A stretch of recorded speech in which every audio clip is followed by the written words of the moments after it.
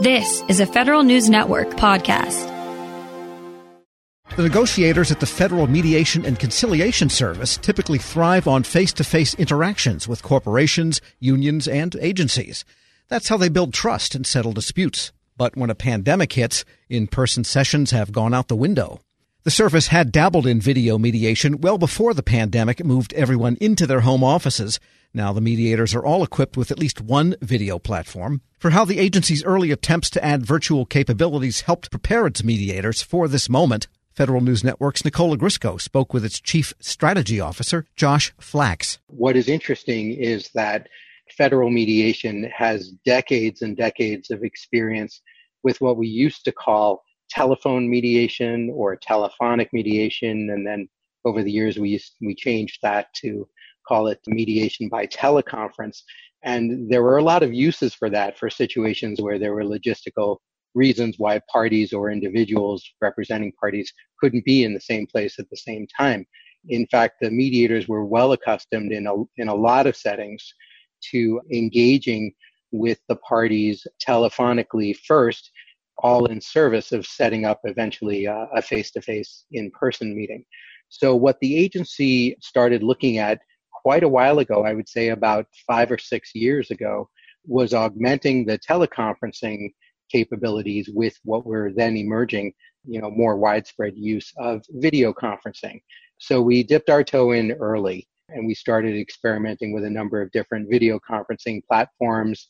We eventually settled on a few different ones that we work with. And before the current national emergency, easily a third of our mediator workforce was well accustomed to conducting virtual mediation or other types of public services using the video teleconferencing platforms. So that was working quite well. Obviously, like a lot of other agencies and organizations, what we had to do in the national emergency condition was move our entire workforce to the virtual state. But because we had a decent background in it, it's actually been going pretty well. And as of right now, I can say we've got about 150 U.S. federal mediators out there nationwide. All of them are now proficient with at least one video conferencing platform. And now they're moving to the phase where they're talking to their traditional clients and parties on the employer side, on the labor side, and remembering that's for us, that's not just the federal sector, that's mostly the private sector. We're reaching out to all of our traditional clients and making sure that they're aware that if they need to resolve a collective bargaining issue or other workplace issue, that we can move them to a virtual mediation platform and get it done that way. Usually it's quite successful. Walk us through the time you spent exploring some of these video capabilities to the point where you are now, where you have all your mediators on at least one video platform. Did you have to find them more devices, or was training involved? We had a fully laptop-capable workforce. The nature of the work has always been fairly mobile, mediators traveling all around their cities, districts, states, regions, parts of the country. So they always had a capable laptop with them.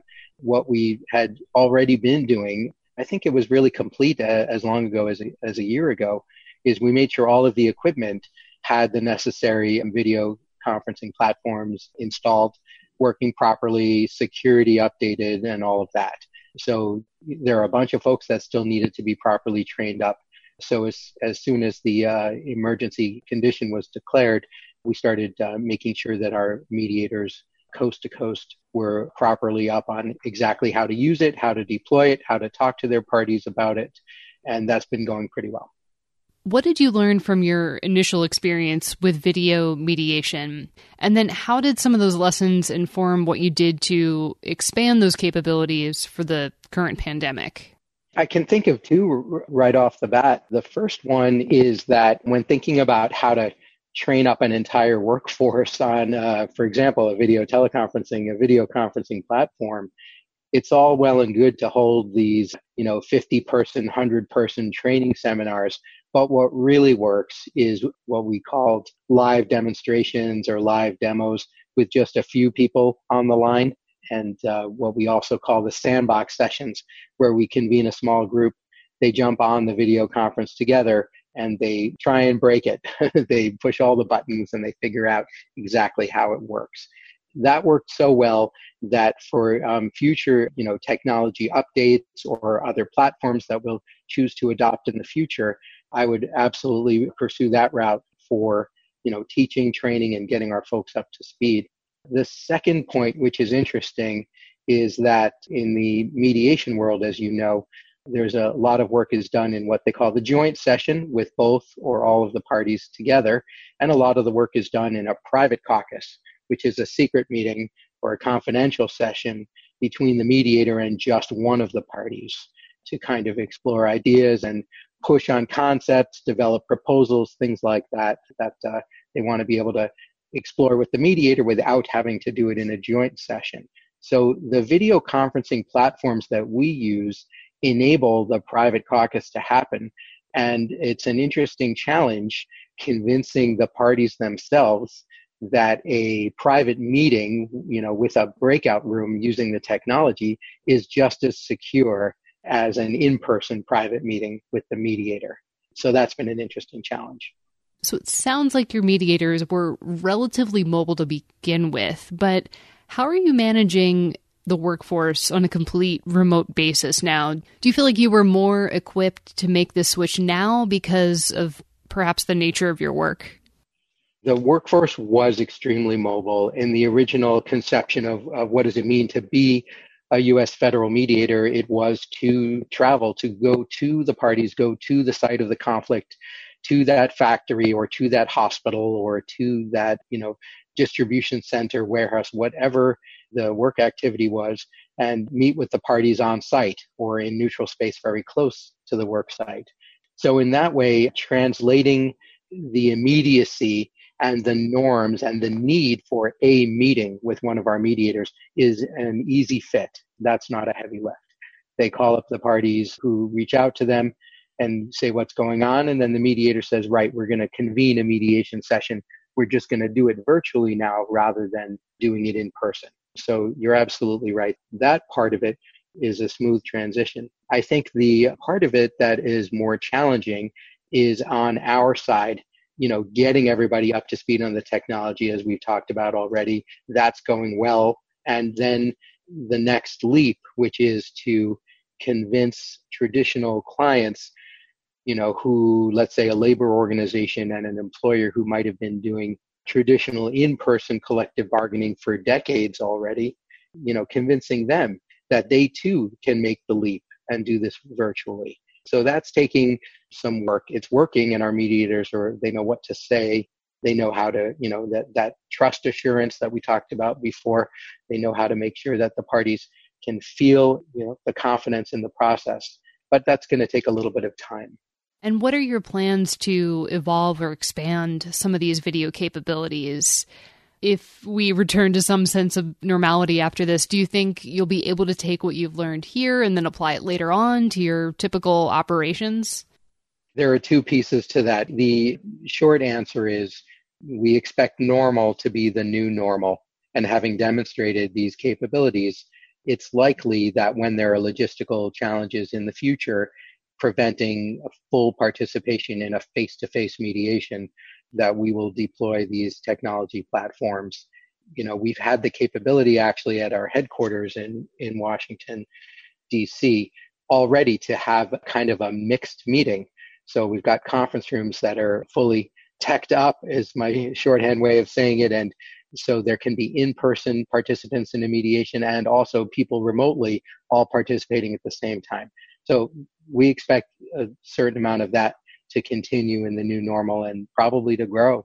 The other thing that is going to be different, and this may come a bit sooner, this is specific for a mediation service, involved in American industrial relations. After some of the crisis moments and the peaks of infections have passed in certain regions of the country, then we expect, or certainly could be the moment when workplace issues that were left unaddressed, for example, in hospitals or places of healthcare delivery, in grocery stores or places of other essential items, the parties will want to try and deal with those conflicts that they put off to the side while they were dealing with the crisis condition. So we expect, in the event of those conflicts, we are ready, and our mediators will be able to work with those folks either in person if it's safe or remotely, but we'll be able to offer that, especially for remote work, the virtual mediation, we'll be able to offer it right away. And so we feel pretty good about that, because it's highly likely that, for example, employers and unions in certain settings might have different ideas about what safe workplace means going forward. And we are confident they can negotiate that and reach agreement, or they may need a mediation assistance to do it, but it's coming. Do you anticipate a scenario where all of your mediators are working virtually in the future, or is that just too soon to predict? That's too soon to offer any kind of a prediction. It's an interesting question. I think, best practices, and this is with my conflict resolution, conflict management professional hat on now, best practice would say that where possible, it's still really important to engineer these face-to-face encounters. And that's what mediators do so well. So when it's safe, having larger groups meet, or having whatever size group meet, if there's a conflict that needs to be resolved, will still be preferred. On the other hand, it could be, Nicole, that the mediators are able to use these platforms and the knowledge they've gained to take that hybrid approach, right? So some of the smaller lead-up meetings can be done remotely and virtually, and that'll all lead up to an in-person set of meetings, obviously in a safe setting, if everyone can do that safely. So in that way, their practices, I think, will really kind of be enlarged and deepened in that way. So I think it's an interesting opportunity for mediation service for lots of organizations to kind of explore putting them both together when it is safe for us to be back together in person. Josh Flax, Chief Strategy Officer for the Federal Mediation and Conciliation Service, speaking with Federal News Network's Nicole Ogrysko. Check out Nicole's story at federalnewsnetwork.com. Stay up to date on your agency's latest responses to coronavirus. Visit our special resources page at federalnewsnetwork.com. Cough and cold season is here. Introducing Ricola Max Throat Care, Ricola's most powerful drop yet. It's the best of Swiss nature wrapped around a powerful liquid menthol center for maximum relief from your worst cough and sore throat. Maximum nature for maximum relief. Try the new Ricola Max now, available in the cold and cough aisle. Ricola. It's in our nature. Grab a 30-day free trial of Live by Live Plus, and you'll get unlimited skips, commercial-free music, and all of the podcasts and live streaming events you can handle. Visit livexlive.com/podcast1 to learn more and start your free trial.